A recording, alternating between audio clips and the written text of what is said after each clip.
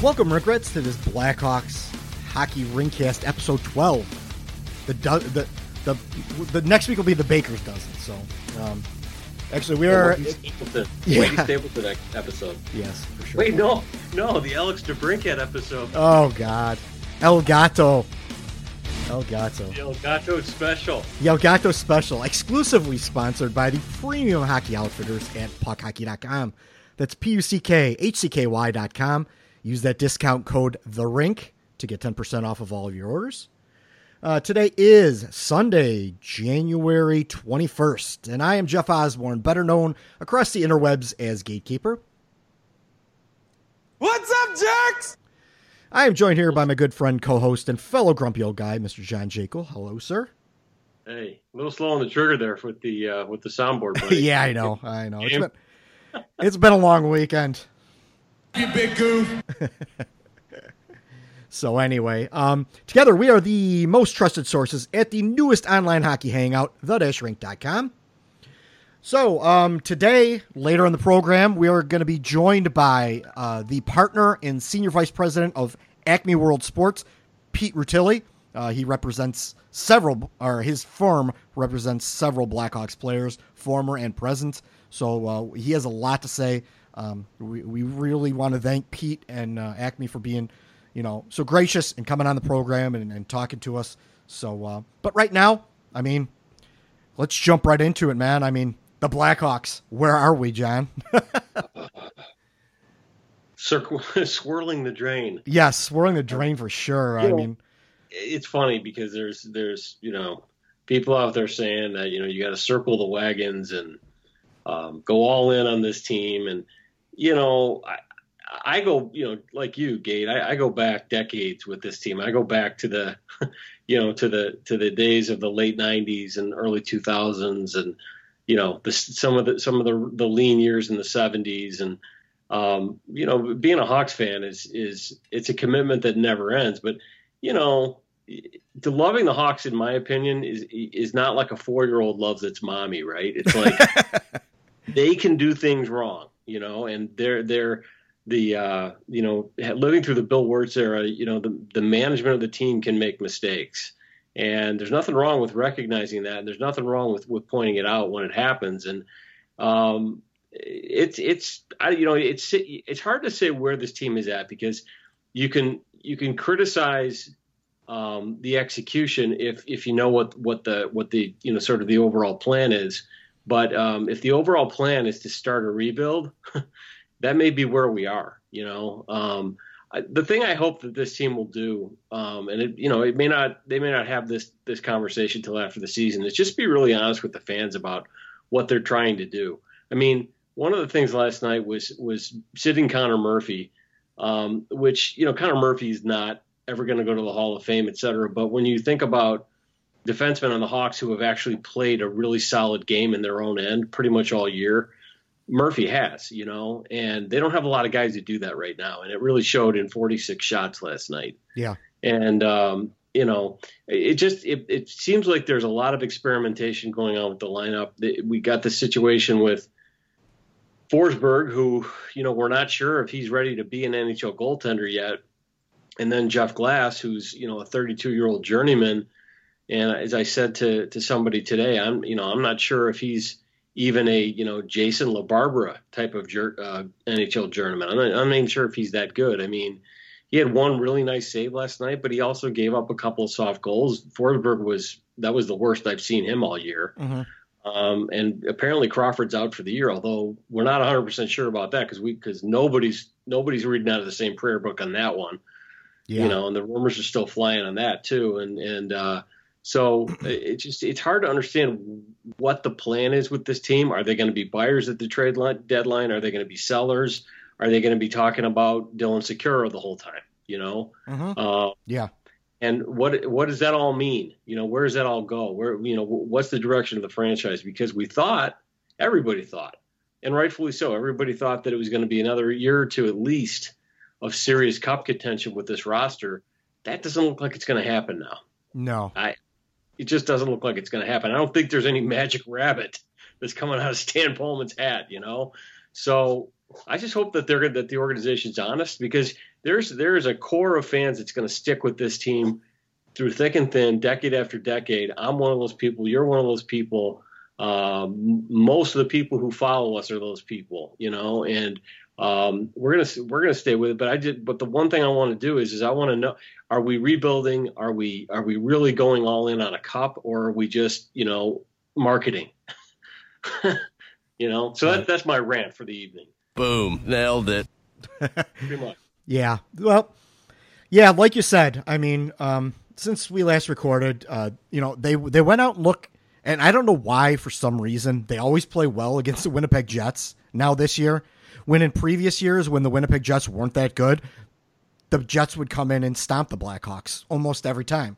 So it's kind of like a reversal of fortunes on that one. So, after last game, or after last Rinkcast, they went and beat the Jets 2-1, which is really nice. David Kampf gets his first goal on his birthday. Nice story, all this stuff. Jeff Glass, we all know what he is.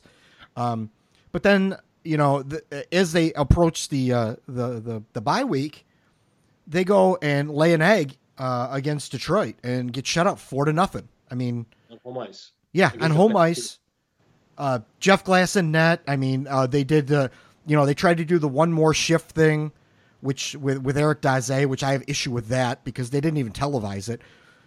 I understand it's on NBC, NBCSN, so they're restricted, but do it on another night then or something like that, because it's kind of gets lost in the translation there. And then they go out there and just lay a complete egg. They were not ready to go from the get go. They were looking to their 5-day vacation.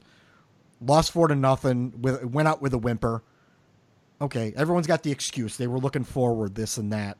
5 days off. They went and rested. They played golf in Cabo with their shirts off. That whole thing. And we all took a break for a week. Then they come back yesterday. And now we start getting the excuses that, beforehand, before the game even started. Oh, well, they really should be playing against a team that was also coming off the bye. And all these teams that come off the bye don't play well. Okay, well, if you know it's coming, maybe you should prepare a little better for it. I don't buy this excuse that just, it's coming ahead of time, so you just let it happen.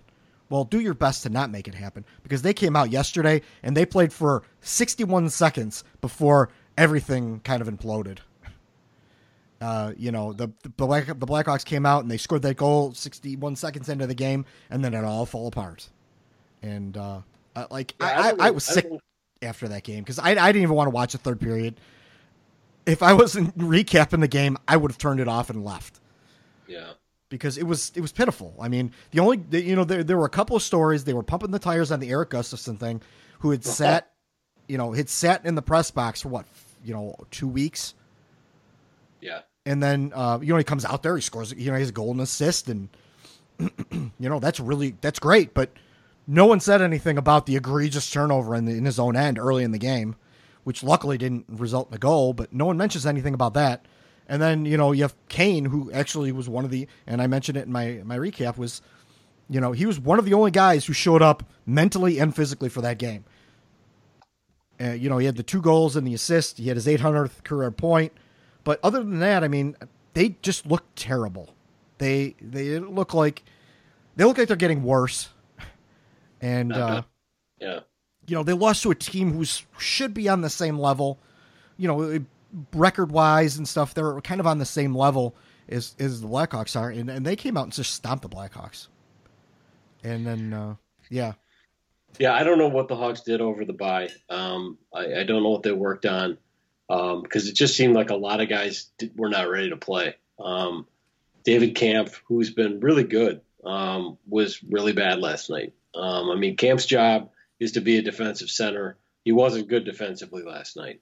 On defense, Jan Rutta was on the ice for, Jeff, you pointed this out, on the ice for 6 of the 7 goals scored. Now, that doesn't mean that he had a role in any of those 6 goals, but there's a good chance that he did if you're on the ice for 6 of 7. And he and Forsling as a team or as a duo have struggled of late. And Forsling, as we have heard tonight, looks like he's been sent down to Rockford. So, it's really kind of a revolving door / clown car in the defense.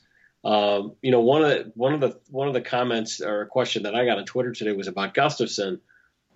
Maybe he'd be better at forward.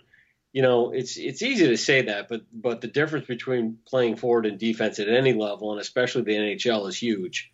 And but the bottom line is he's Gustafson is really good jumping into the play from a defensive role. He's really good at that. Where he's not as good is coming back into his own end. It's always been the downfall with him. And the Hawks have a lot of guys like that. They have a lot of really good left side puck rushing defensemen who are a lot better coming up the ice with the puck and jumping into the play than they are getting back and covering defensively. Probably the best of them are obviously Duncan Keith, followed by Forsling. But Osterley and Gustafson, Kempney, those guys are still learning. They're still learning how to play and be functional two-way defensemen at the NHL level. And then you sit Murphy, who's one of your stabilizing right side guys, and Seabrook is an ongoing adventure these days. So I don't understand. Are they trying to win hockey games? Or are they trying to train guys? And that's okay. If what you're trying to do is just sort of use the rest of the year as like a test tube to see what you got for next year, great. Just come out and say it. Yeah, right. I understand. Yeah, it's baffling to me because it seems like almost at every turn they're fumbling, and they look like they're starting to look unprofessional with the way they're kind of handling some things. No one knows what direction they're in. And then, all right, the Corey Crawford situation. I mean, no one knows where Corey Crawford is. No one's talked to Corey Crawford, apparently. I mean, you and I both wrote about this week. Like, we're not buying into any rumors. I mean, the rumors are what the rumors are, and that's not for us. But they're not making it look good. If it's a personal issue, then sure, say it's a personal issue.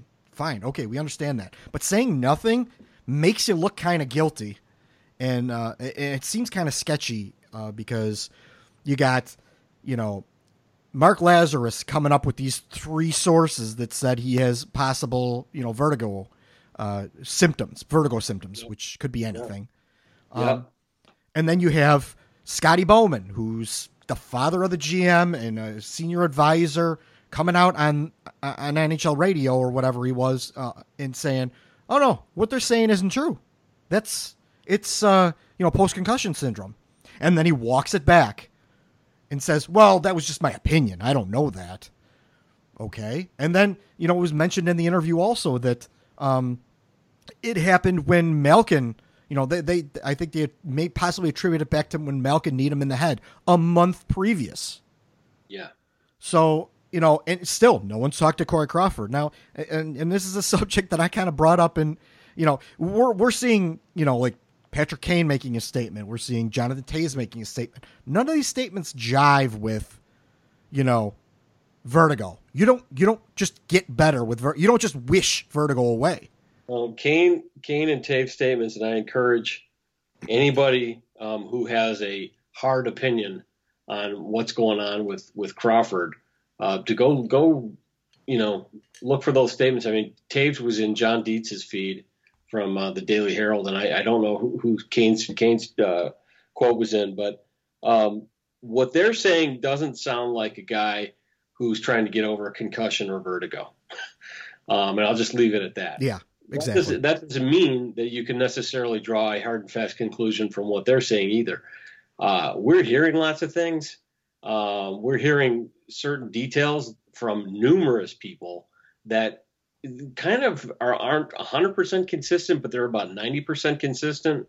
And again, we're not coming to any conclusions about anything because until I hear it from a source who I trust implicitly, one way or the other, on whatever the deal is with him, I'm not going to come to any hard conclusions. But what I've been telling people, including the 2 clowns who came on our thread and started doing a victory dance because Crawford's vertigo proved how wrong we were about everything. We didn't actually ascribe to any particular rumor. No. But I told them, it's like, guys, I'm going to wait and reserve judgment, because I don't necessarily believe every story that gets sort of possibly quietly pushed out to certain reporters by the team. No. Because the Hawks would not be the first team in the history of professional sports to use the media assigned to cover the team to get a certain narrative out in the public. And it wouldn't be the first time, I think, that the Hawks have done that in the last handful of years. So we got to kind of wait and see here what the deal is. And we may never know the whole story. And, bottom line is Jeff and I both wish Crawford nothing but the best. And we also hope that he gets back and he plays for the Hawks because they need him. Yeah. They need him. And lacking him, they need it would be good if they plan on winning a lot of hockey games that they get somebody in who can deliver in net nearly as well as he can. So we'll see, but yeah, the way it's being handled is not you get the sense that the organization has kind of muffed it, and now they're not sure how or what to say. Yeah, which is baffling to me that you based on, the PR nightmares that they've had to deal with over the, at least maybe the last 5 years, we'll say, that they would have learned learned from their mistakes and dealt with them accordingly. And, went different, face these things head on a little differently. And but I don't know. Yeah. Like you said, we have nothing against Corey Crawford. I don't. I love Corey Crawford. Corey Crawford is one of my favorite players on the Blackhawks, and I want him back. I want him in the net because the Blackhawks are not going to be at this point in time. They're not going to make the playoffs if they don't have Corey Crawford in net. They're not going to finish over 500 without him. Yeah. So I want him back. I want the Blackhawks doing well, and I want Corey Crawford in net for the Blackhawks. Period. And, just the whole, and God bless him. I mean, Pat Boyle, the whole team. Tracy Myers. I mean, they're all people doing a good job. They're professional people. But this poll that they had at the end of the game last night. Oh my God! The Blackhawks trade for a goalie, and I think it ended up being about 60-40 that they should. And I'm sitting there going, okay, number one, who are they gonna get who's appreciably better than what they have right now? Yeah. Number two, what are they gonna have to give up to get that guy? Yep. It's like the problem is that they had needs before Crawford went down. You can't. It's just the whole thing is just kind of really. Yeah, that has got to be the dumbest thing I've ever heard. Yeah, I mean, we talked about trades before this Hall Crawford thing. We said we don't know if the Blackhawks have the assets to be able to fill the holes that they already have. Yeah. Now, if they're going to waste assets on bringing in a goalie who, out of all positions, bringing in a goalie from another team to come and play now behind your team is probably one of the bigger wild cards as far as things go. I mean, you could have the Devin Dubnyk thing, who was playing terrible out in Arizona, and then come in and play lights out. Or you could have the complete opposite. Then you've wasted these assets. You have this goalie in here who does you no good. You're not able to fill any of the other holes. What kind of a mess have you made? And again, Anton Forsberg is not the best goalie in the world, but you're not going to get many people much better than him. Maybe just slightly. Is that going to win you any games when you're losing 7-3 and 4-0? Not really. Yeah, I mean, to me, here's the thing. Here's where I'm at. If Crawford is indeed out for the rest of the year, which kind of sounds like he is, or even if he comes back at some point, by the time he gets back, they're probably going to be so far underwater that there's no getting back in the playoffs. Then I think the thing to do is maybe what's already going on, and they're not saying it. And that is, this is going to be truly a year of experimentation, see who we got. And, if that's the case, then do it. Do it. Get rid of Sharp. Bring up Matthew Highmore. See what he's got, Who else do you have on defense down in Rockford who you think, like a kid like Dahlstrom, for example? Yeah. Who they say may have some NHL potential.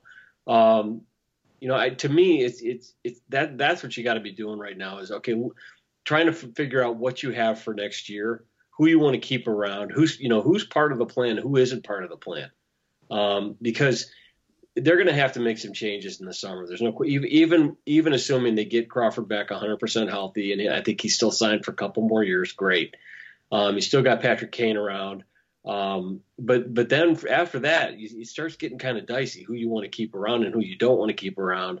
And some of these contracts with no movement clauses, how you can potentially get out of some of those deals. These are the kinds of decisions they need to make. But at the same time, they need to know what they're going to backfill with, what they have in their organization. Right. Yeah. It's a mess right now. I mean, it's not getting any better. It's frustrating. It's confusing. The fans don't know what to think. I mean, they're really fumbling this up pretty well. And, people who are like, people keep throwing that term out there, the Blackhawks, they're great at PR and they're this. The Blackhawks aren't as great at PR as they think they are.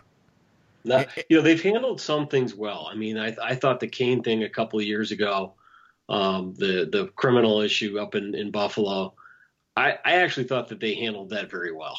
The team did. But there have been other occasions, stuff they haven't handled as well. What they've been really good about is, sort of the media supported marketing, the advertising, the branding. They've been masterful at that. Oh yeah, for sure. The events, those types of things, they've been masterful at those things. The message management that they try to do sometimes, especially because they have so many people out in the media saying different things, they don't have that really locked down. At least not this year. They don't. No, they don't. Not at all. And again, like I put this in my thing. I got nothing against, like Mark Lazarus or Tracy Myers. If they're reporting on what they're told, I mean, they're reporting on what they're told. Yeah. You can't fault them for that. I mean, Don't shoot the messenger on that one. I have no doubt that someone told Mark Lazarus that he's got vertigo. I have no doubt that there were 3 sources that told him that. Right. The problem is it's somebody else who happens to be the senior VP hockey operations and the father of the GM told the major radio show up in Toronto a week later that wasn't true and it was something else. It wasn't even a week later. It was like a day later. You've got these just rampant rumors of something else entirely that are going on out there that just won't die. And there's more flesh coming on those bones all the time, whether they're true or not. So we'll see. Who knows? Yeah. So anyway, let's transition a little bit. There was some news today. You kind of mentioned a little earlier. Gustav Forsling was sent down to Rockford, and this is because Quenneville today announced that Artem Anisimov will be back in the lineup against the Lightning tomorrow. So they had to make a corresponding move to be able to activate Anisimov of IR, and Forsling was the player. I'm not really against that. I'm fine with it. He's been kind of struggling lately. He might be a little in over his skis again. Fine, send him down there if that's it was already a full house anyway. It's gonna be nice to have Anisimov back, but the problem is now where are you going to plug him in? Are you going to move Schmaltz over to wing again? Are you going to move Anisimov to the second line again? Are you going to try and plug him into the third line again, where he did not play well at all? So I'd put Anisimov back with Patrick Kane, and I would move Schmaltz back out to left wing. Yeah, you keep Schmaltz and Kane together. They've got that great chemistry. I think that Anisimov is a little better handling the center responsibilities overall than Schmaltz is. Yeah. So that line was really good earlier in the year. Yeah, it was. Anisimov, Kane, and Schmaltz. So there you go. And Anisimov's a good and useful player, and he strengthens that center position even more so than Camp already has. And so that's great. I don't think Anisimov is going to turn this team around. No, he'll help. And I'm watching every game the rest of the year, no matter what. Yeah. Well, we kind of have to, but yeah, we would anyway. I watch every game in the 2004 season. Yeah.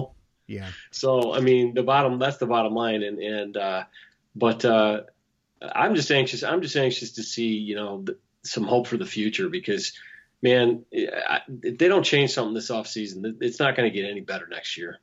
Yeah, I mean, this the way it's looking right now, this offseason could be more contentious than last offseason was, and that was Yeah, that was surprising to a lot of us. So yeah, I think there will be more surprises coming this offseason as well. I think that it looks like, but again, let's hope that. I would rather they do that. I would rather they make some big and potentially unpopular moves that are meant to really get this team back in contention in 2 or 3 years than just keep writing out this thing as it is and keep talking about the rook. Dylan Secura, for example, is the savior. Stop. Please stop. You're putting way too much pressure on that kid and building way too much expectation around him. And you're building fan expectations to an obscene level every year with this stuff. And the bottom line is you need veteran players, and you need good veteran players to win Stanley Cups. There's just no question about it. So let's talk about that. Yeah, for sure. I agree. Of course they did it with DeBrincat and now they're going to do it with Sakura too. And he may be a great player, and that's fine. Get him out here and play, but just let him. Just be like, hey, we don't know what he's going to do. He's got a lot of talent. He could be really good for us, and that's all you got to say. They just be honest about it. And but if you pump him up and he comes out there and he doesn't score goals, and he plays 5 games, doesn't score a goal, you're going to have people out there going, well, he's a bust. He sucks. Okay, well, that's because you pumped up, you pumped the tires up so big that he can't possibly live up to that. It's just like let's settle down. Let's a really good example I think is Teravainen. That they built him so much. Actually, the Hawks didn't. I won't even blame the Hawks for that. That was really more fans did that. They built him up and basically, so there were 2 camps around Teravainen. One was that he was the second coming of Pavel Bure, and then the other one was that he was overrated and overhyped. And what happened is he had some good moments, but he also had some struggles his first couple of years. And for whatever reason, the team got down on him enough to make him basically a throw-in, so Carolina would take Bickle's contract. And now, after he's been given some time, some lowered expectations, perhaps he's starting to thrive in Carolina. And that's the thing with young hockey players coming into the NHL, especially, is you can't assume that production in junior hockey automatically translates to production in NHL hockey. You can't assume the same thing about production in NCAA hockey, that it automatically translates into production in the NHL. It takes time, and sometimes it never happens. And so I just think that we get so hung up on these rookies and prospects and don't give them enough time to properly develop, number one, in terms of the expectations on them. But then the other part of it is that, I don't know. Sometimes I feel like the organization loves it because then they have a free pass to plug these guys in, and they don't have to do the much harder work of going out and getting legitimate veteran players to fill those roles. I don't know. And maybe it's just the salary cap and that it is what it is and you have to accept it. Yeah. Well, I don't know. I guess we're going to see. The Lightning are a pretty good team, and they're coming in, off of a losing streak, so they may be on fire tomorrow. I saw them play. I saw them play on New Year's Eve against Columbus, and they're good. Yeah, they're deep and they're good, and they play a system up and down the ice. The puck movement. I mean, they remind me a lot of the great Red Wings teams of about 10 years ago. The way that they play and the way they move the puck, and they have a lot of speed and just a lot of discipline. The way that they break out of their zone, the way they attack and move the puck up the ice. A lot of guys who can score. And Vasilevsky's playing great in net. They've got Hedman on defense. They get Strawman. They're really good. It's going to be a big test for the Hawks. And you know what? If the Hawks have any notions of actually getting in the postseason, especially the way they've played lately, they got to bring their best game for 60 minutes. They have to. Yeah. Yeah. And then Joe Quenneville announces that Jeff Glass is going to start in net. So 6 of one, half dozen of the other at this point. I mean, I still think that Forsberg is a better answer long term, but based upon, I think Quenneville's going game by game. So based upon the last game, Glass is slightly better. You play Glass, okay, and then Glass will probably give up 5, and you let Forsberg the next game. Yeah, he's almost like that animated GIF where he just throws all the papers up in the air because you don't know what to do from day to day. But Well, okay. That kind of takes care of the Blackhawks stuff. So without further ado, I think let's bring Pete Rutilli in on this, and let's see what he has to say about some of the Blackhawks prospects and stuff. And so here we go with Pete Rutilli from Acme World Sports. We have Pete Rutilli from Acme World Sports on the line today. He is the partner, senior vice president, and NHLPA player agent. His firm represents Blackhawks players that you may be familiar with, who are Vince Hinostroza, Jordan Osterley, Tanner Caro, Ville Poca, Anthony Lewis, and one of the newer Blackhawks, Henry Jokiharju. You may also recognize some other names of players who they represent, which were Teuvo Teravainen, our sweet Teuvo Teravainen, Antti Niemi, Alex Broadhurst, and then actually a couple of other players that Blackhawks fans may have recognized through the past couple of years, which is Cal Peterson and Neil Pionk. Yeah. So, they were kind of loosely related with talks with the Blackhawks. So welcome, Pete. We're glad to have you on the line. Happy to be here and talk to you guys. So thanks for having me. Great.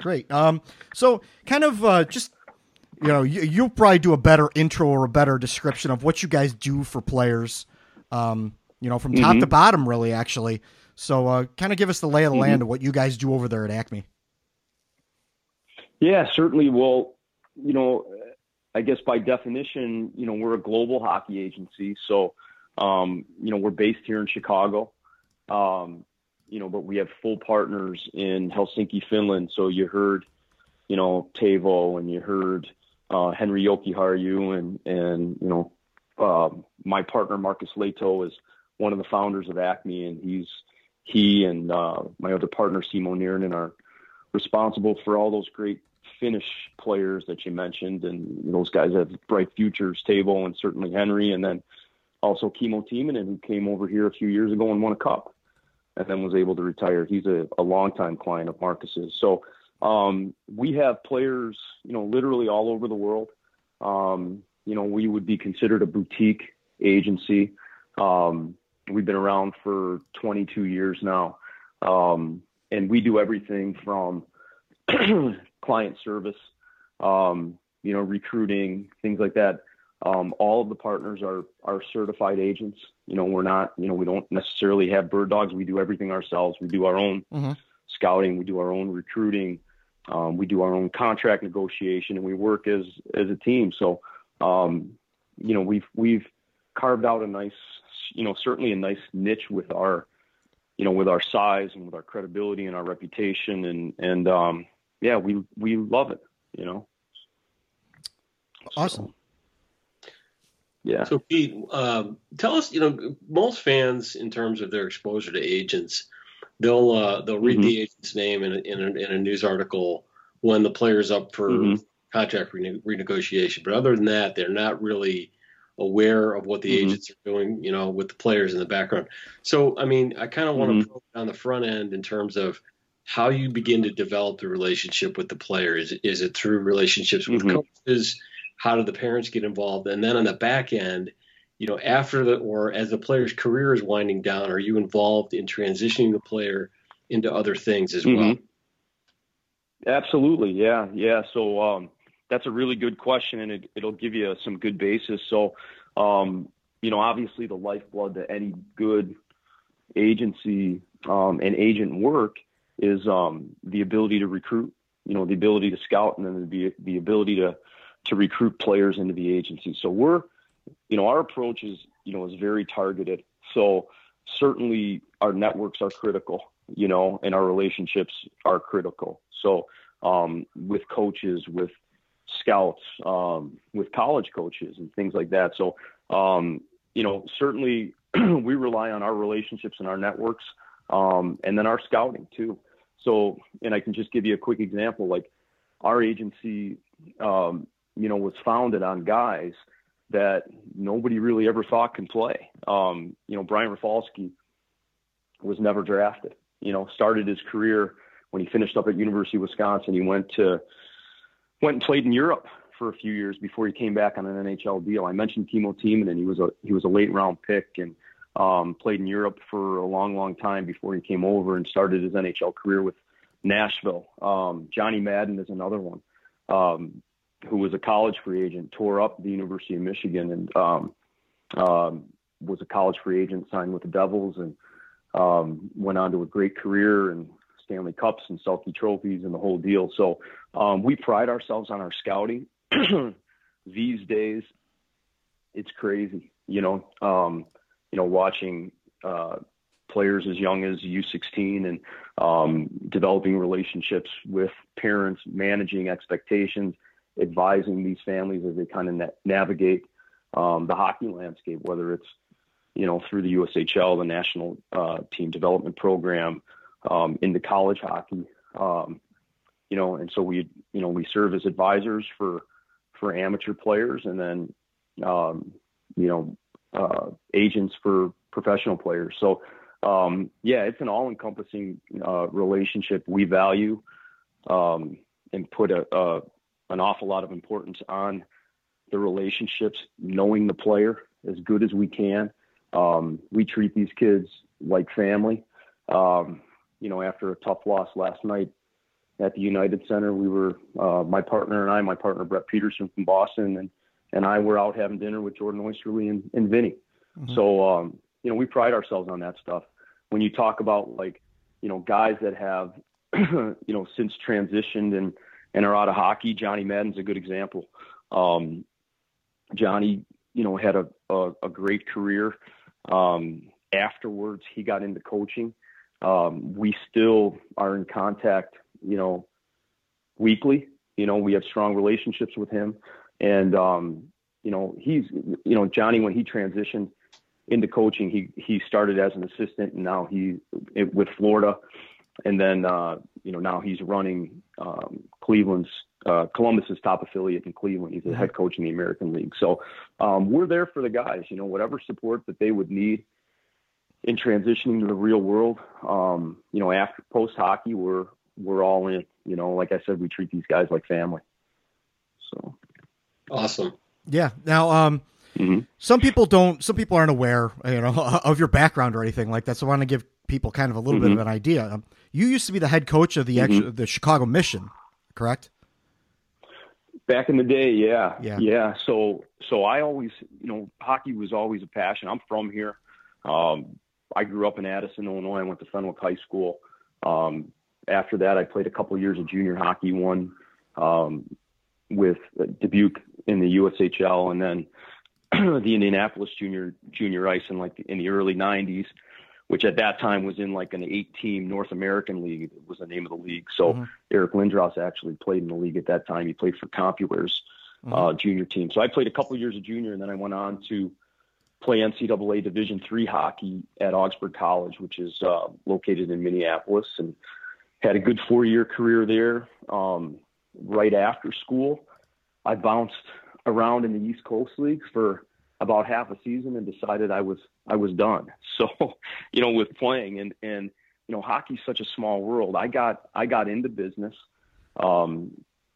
sales and account management and things like that. So I was developing my business career, and then coaching was always important to me to kind of stay involved in. So my business career took me to Dallas, Texas, and then on to Orange County, California, and then back to Chicago, where I'm from. And all along the way, I was coaching, I got into the hockey community in Dallas, and started coaching there. Out in Orange County, I was doing some coaching there. And when I got back to Chicago, I had an opportunity, to coach with the Chicago Mission.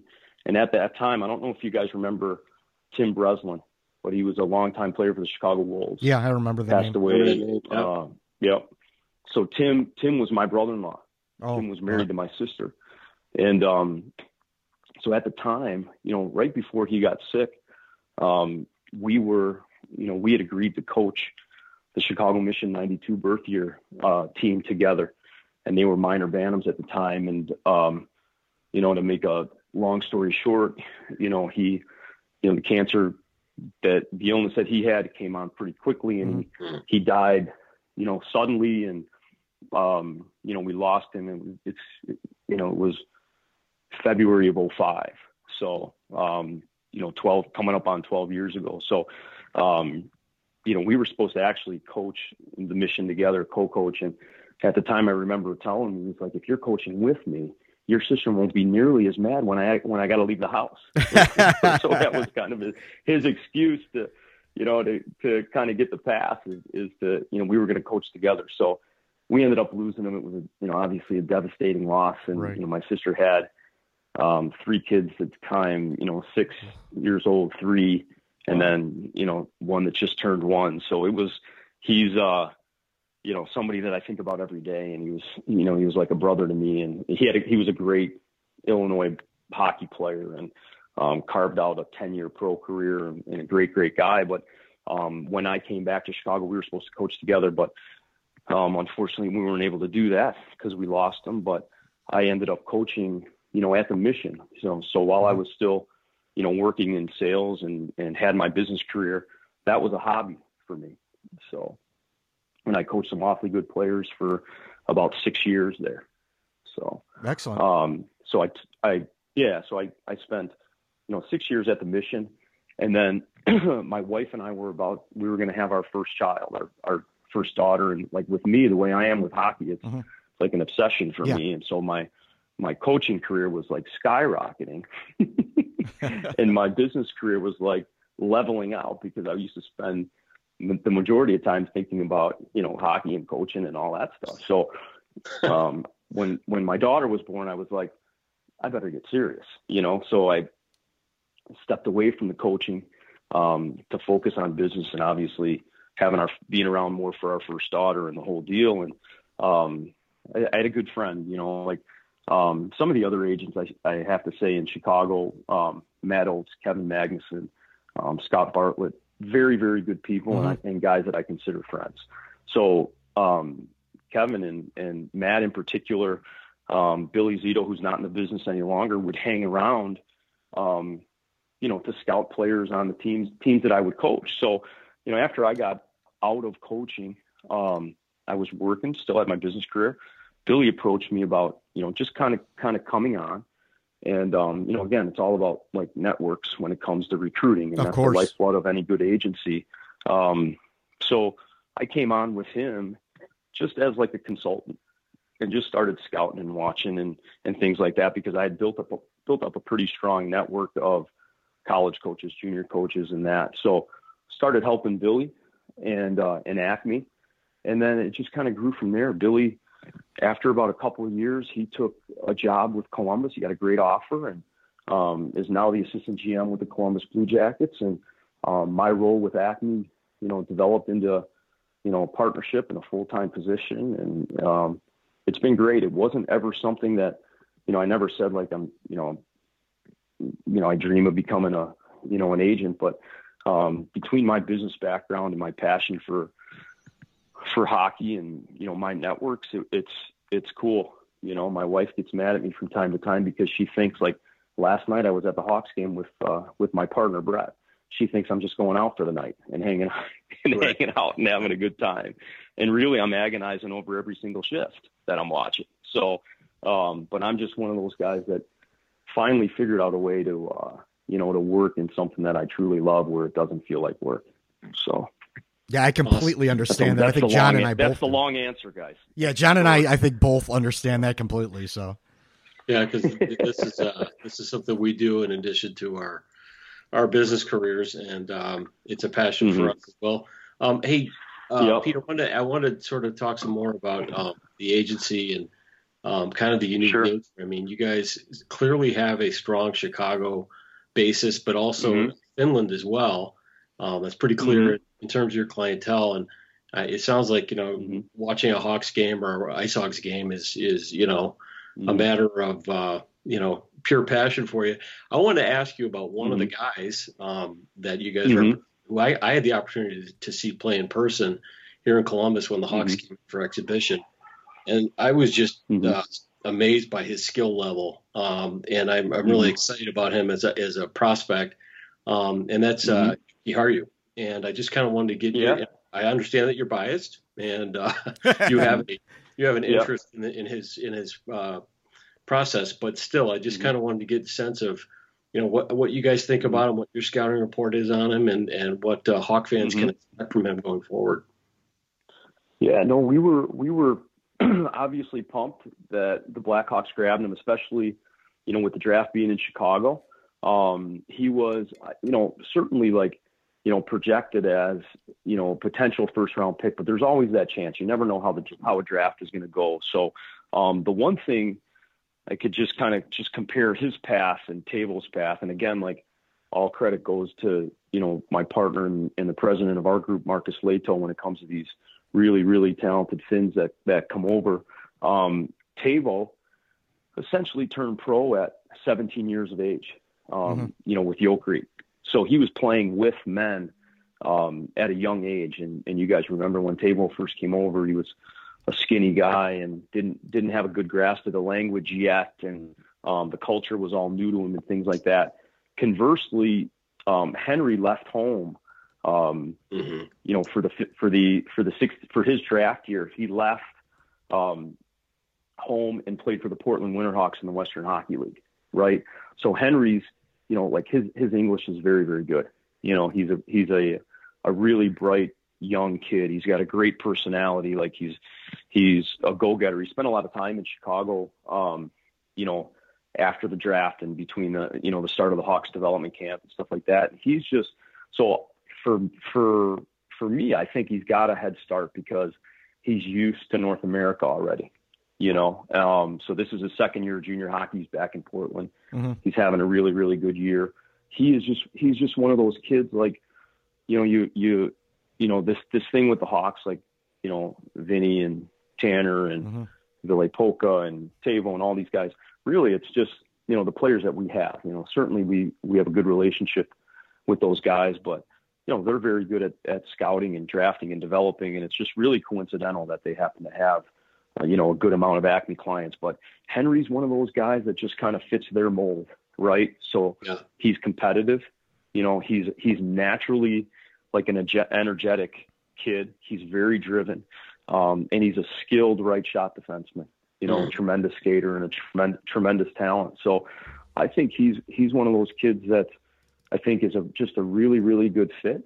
Mark Kelly and his staff with the Hawks did a great job of just kind of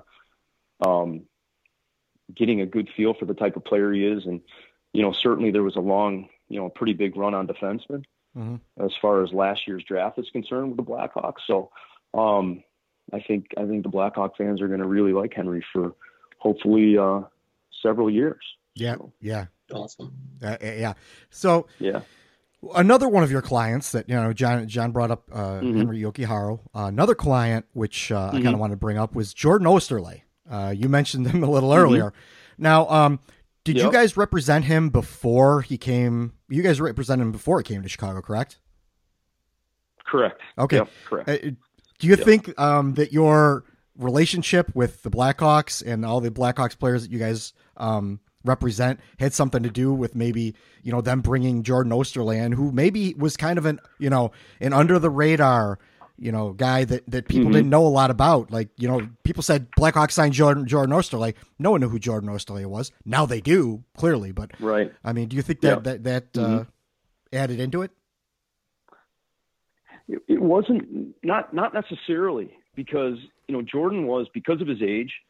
So he signed an entry-level deal out of Western Michigan as a college free agent with Edmonton, and when he signed, his entry-level deal was 2 years, a 2-year deal. And then he was a Group 2. Edmonton Oilers qualified him, and he spent his third year pro with Edmonton.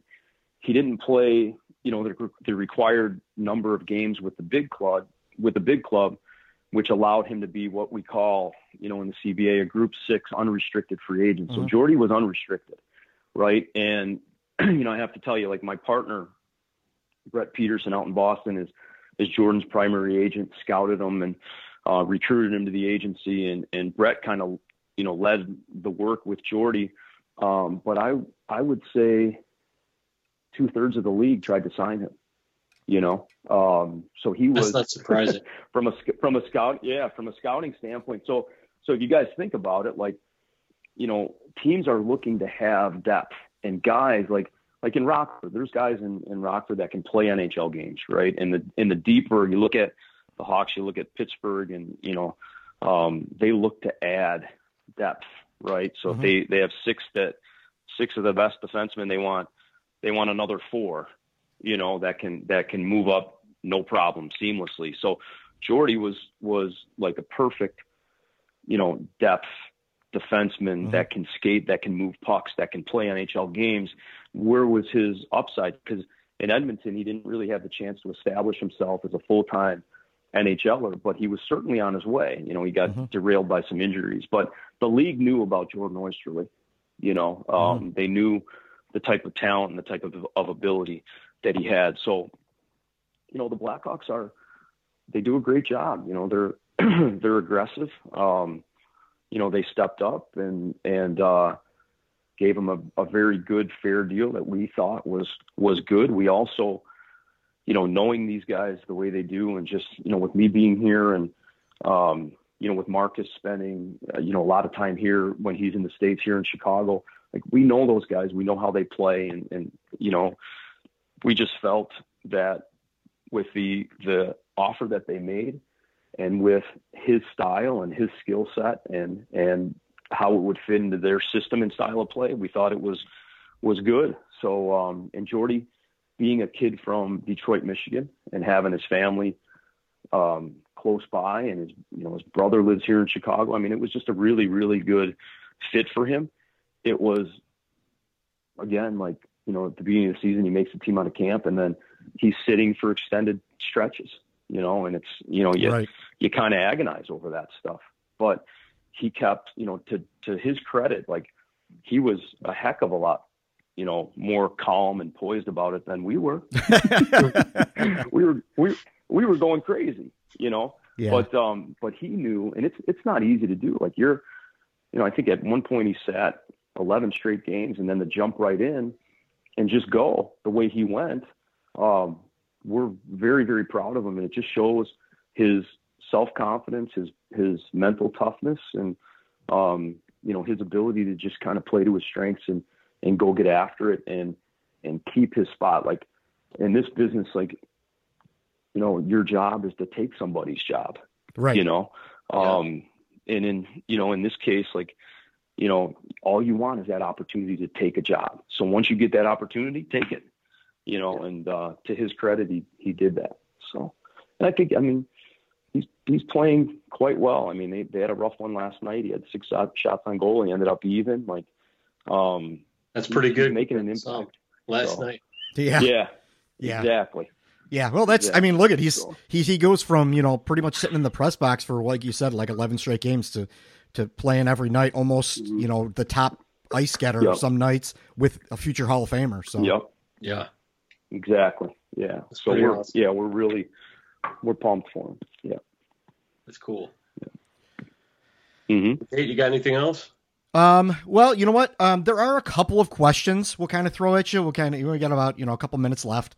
Some of them were a little bit detailed, and I don't want to, muck everyone down with a whole bunch of detail that may tune people out. But, we talked about Yoki Haro. Christine Cutler sent in a question about Yoki Haro, so we kind of covered that.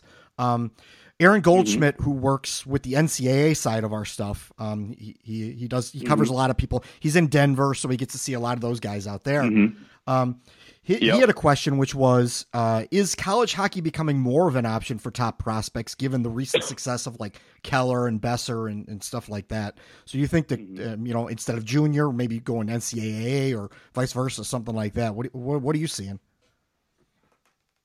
Yeah, I mean, you look at, certainly you look at, Brock Besser and Clayton Keller, and you look at, our client is a first-round pick of Minnesota, Luke Cunnin, who had a very, very good career at the University of Wisconsin, 2 years before he signed pro. But, like, I guess it starts with Jack Eichel, because we're right in the middle of this stuff. And the majority of our American players, like, they certainly, like, we feel very strongly about, like, balance, right, and life skill, and setting yourself up for the best life possible, right? And college affords you so much. Like, so you take Luke, for instance, and Luke was getting badgered, hounded by the Ontario League team that owned his rights was Sarnia, and come and play for us, and you can play with this first rounder and this first rounder, and you'll be a first rounder. And we, like, what do you want to do? He wanted to be a Badger, and we felt very strongly about being a Badger because, like, no matter what happens with hockey, and this kid is a gifted player, and he's going to be a captain in the NHL one day. He's going to be a Badger for the rest of his life, and he's going to have access to that alumni group and that support, and he met his girlfriend at Wisconsin. Like, his quality of life just in those 2 years at Wisconsin was like priceless. You can't put a price on that stuff. So, hockey aside, like, the NHL is not a given. And, like, I feel strongly, and certainly we kind of take this philosophy with our guys, give yourself the best opportunity. So, like, if a guy gets drafted, you take Vinny Hinostroza, for example. Like, he was drafted as an 18-year-old out of Waterloo in the USHL. His 19-year-old year, Notre Dame sent him to Waterloo again for an additional year instead of bringing him in as a true freshman. Vinny played his 19-year-old year at Waterloo. So his 19-year-old year at Waterloo, his 20-year-old year, he was a freshman at Notre Dame. His 21-year-old year, he was a sophomore at Notre Dame. Had he made it to his junior year, the Blackhawks would have risked losing him to free agency, right? So the college, when you get drafted as a college player, the NHL team is able to hold your rights for 4 years, right? So after Vinny's sophomore year, that was his third year away from the draft, post-draft.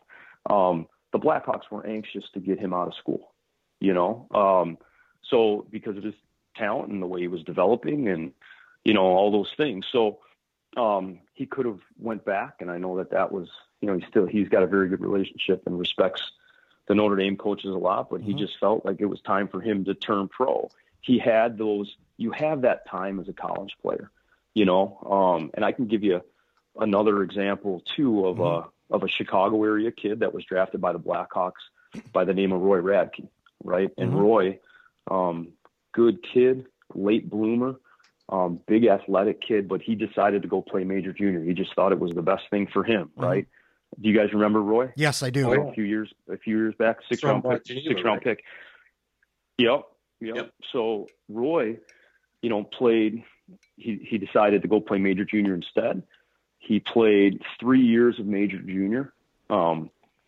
Did fine out there, and we had opportunities to sign American League deals. Blackhawks chose to not offer him an NHL deal. We still feel there's a lot of developmental upside with this young guy. Like, he's 6'3", he can skate.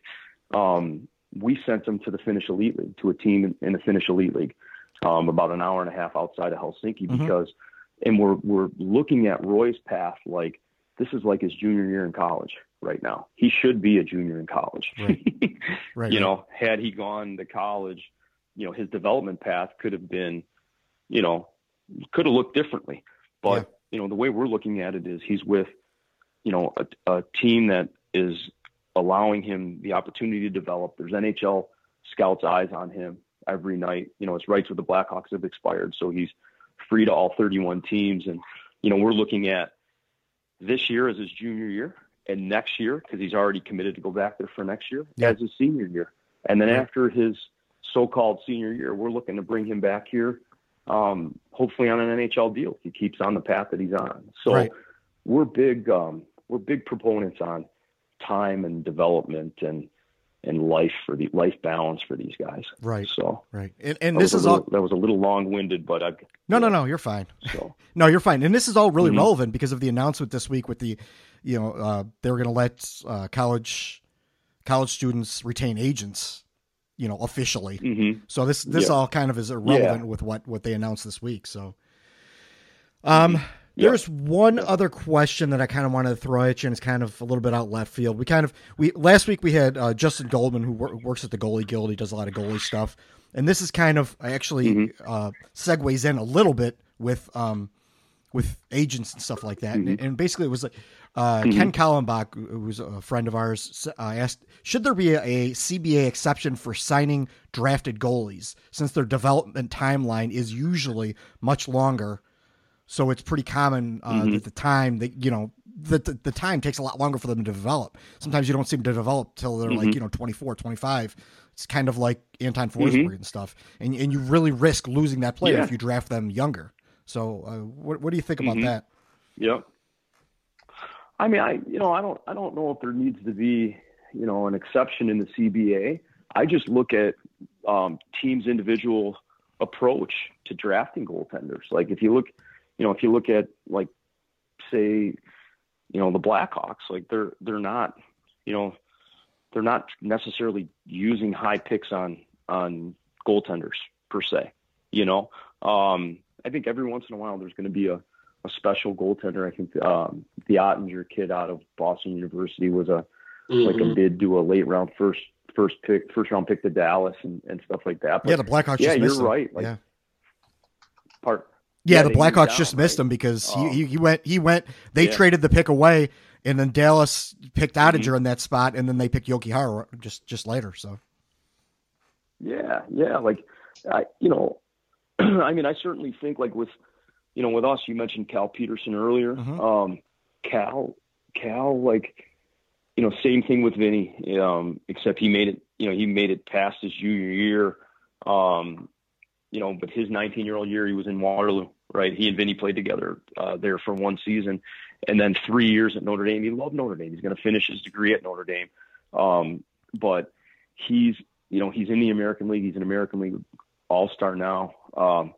And he's in a tremendous position developmentally, So again, I think that's something that, goaltenders, a goaltender has to think about. Like that would certainly be the advice that we would give, is give yourself a chance. Like in the Ontario League or in Major Junior, if you're not ready for pro hockey, by the time you're 21, what's out there for you, So, right. Cal signed an entry-level deal when he was 22, turning 23, So I think everybody's a little bit different, when it comes to that. But yeah, you're right. Like, now and it's more common where guys are getting their shot at 25, 26, 27. Like another one of the, clients that our agency was founded on was Tim Thomas, who did not win a starting job in the NHL until he was 32 years old.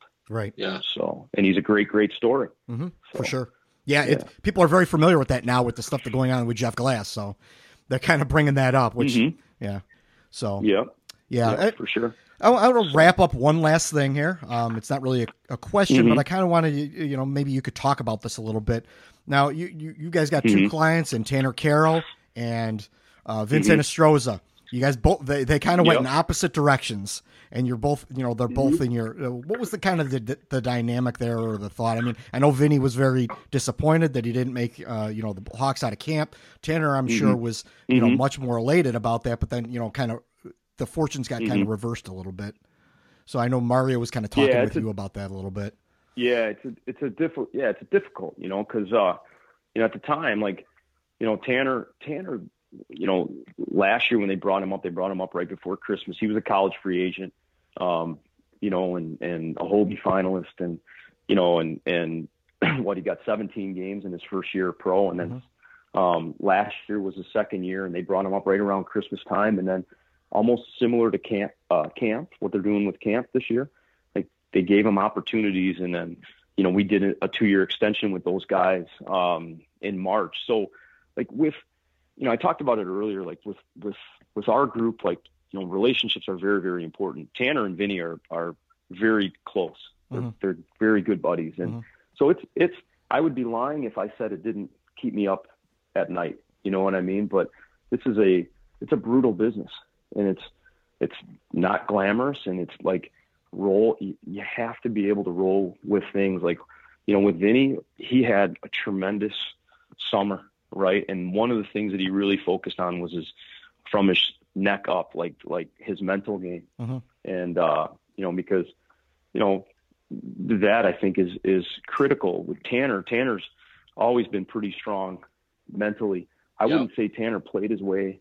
I wouldn't say Tanner played his way out of the lineup, Right. Because I think when he did get an opportunity, he played well, but he was one of those guys that sat for extended stretches for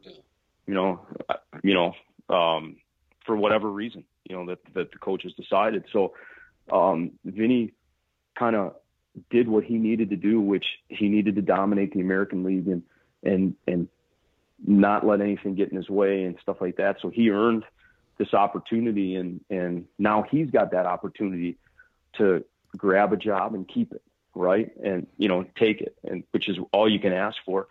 Tanner is doing well now. And, Stan and I communicate weekly. He's very hands-on when it comes to the players and very involved and things like that with Vinny. When he would have good weekends, he and I would be on the phone on Monday talking about what the plan was with Vin. And it's kind of similar with Tanner. Like, now Tanner's got, I think, 11 points in his last 9 games down there, right, and can he come up and seamlessly transition? Absolutely. So it's one of those things where, you just try to be there and you try to influence the things that you can influence and control the things that you can control. Just from my standpoint, like helping Tanner stay upbeat, stay focused. We thought that there was an awfully good chance that he was going to get picked up on waivers. A couple of teams came close, and one team in particular made a late trade for a center, which, so Tanner ended up clearing, getting through waivers and is down in Rockford, and he's making the most of it. So, it's one of those things. That's a difficult situation, but you you just continue to kind of control the things that you can control and work hard on the play, on the player's behalf. Awesome. Thanks. Well, Pete, right. John and I want to thank you for taking a little bit of time out of your Sunday evening to talk a little Blackhawks hockey with us and about your players and your agency. So we'll let you go for the night. And again, that's Pete Rutilli from Acme World Sports, and I'm sure we'll probably ask to have you on again. In the sure, as we move on. But we really appreciate you coming on, man. Yeah, that sounds good. Anytime, guys. I appreciate it, and continued success with with your podcast. I appreciate it. Thank you very much. Okay, thanks again to Pete for coming on. That was really informative. I can't wait to have him on again. I'm sure he's gonna have a lot to say. So thanks again to Pete and his agency for making the time to chat with us. So I think that wraps up this week's podcast. You can find all of our work, all of our wonderful content at www.the-rink.com. You can find us on the popular social media. That's Facebook, Instagram, and Twitter at The Rink Official. You can find this Rinkcast account with all the information on the Rinkcast at The Rinkcast. You can find me, Jeff Osborne, at Puck and Hostel. You can find you, sir, Mr. Jekyll, John Jekyll, at Jekyll, Jaeckel. If you get a chance, I know you can do this on your iPhones now. If you get a chance, please head over to iTunes, rate and review us. It will move us up. We'll get more listeners. We've had really good response the past couple Rinkcasts, and I can't thank the fans enough. With Justin and Scott Powers, we've had a really good response on the podcast. So let's keep this momentum moving on with Pete. And you can also, if you use any other kind of podcatchers, usually they have ratings and review services on there. If you could please just give us what you think. I'm not even going to say you have to give us a 5-star. Whatever you think. If you enjoy us, give us a 5-star. Give us 6. Yeah, give us 6 stars. Yeah, 11 on the old amp. But I don't have any more last plugs. John, you got anything else you want to plug? You want to talk about? No. Who's our next guest? Who are we looking at? We don't have any solid schedule yet, but I kind of put out a little bit of a blog this week, which basically Jeff Glover, who is an actor, big Blackhawks fan from Chicago. The now official film and television actor of TheRink.com, Jeff Glover. Yes, he has a very nice. Schaumburg High School, I guess, with Schaumburg Conan. I don't know, one of those high schools. Yeah, it was Schaumburg. Yeah, it was Schaumburg. He's out in my old stomping ground. So, and we also have lined up. I think we're gonna bring on Sean White, who works for the Green Bay Gamblers in the USHL. We're gonna Mark Holcomb from the band Periphery. He's a big Blackhawks fan. He's such a big fan. And he's from Chicago originally. He's such a big fan that he lives in Spain and watches the Blackhawks game. So, cool. You guys think you guys have it rough. It's got to be pretty hard to get games in Spain, especially with a 6-7 hour time difference. So those are just a couple of the guests that we have coming up. So, we're really stoked about having these new interesting guests that a lot of people don't have on, that now we could bring to you fans to give them a little bit of an interesting perspective on, the Blackhawks and from all views. In the next couple of days, we're going to have a piece penned by yours truly on the website that's going to deal with some of the issues we talked about surrounding the Hawks tonight, and what the future may hold for this team. Not necessarily based on any tips or information from sources in this case, but rather more just sort of common sense and where things might be headed. And so that's going to be coming up. We're going to have a game preview and game thread tomorrow, as always, which will go up tomorrow sometime during the day. And then if you want to join us on the game thread tomorrow night and comment on the game in real time with all the Rink Rats, we'll be there to join you. What else? What else we got? we got everything. We got something for you every day, all the time. Dude, we got it all. We got Bob Rose. Bob Rose is going to be joining us probably at some point here soon with another knowledge bomb, and he's been dropping his knowledge nuggets occasionally here through the holidays. Bob's been dealing with some family health issues, but he's going to start getting active. And then as we get a little closer to draft time, our senior writer Bill Plasek will start contributing some stuff on prospects. We've got Mario covering Rockford like the Dew, I guess. Whatever they have up in Rockford. Yeah, you know what?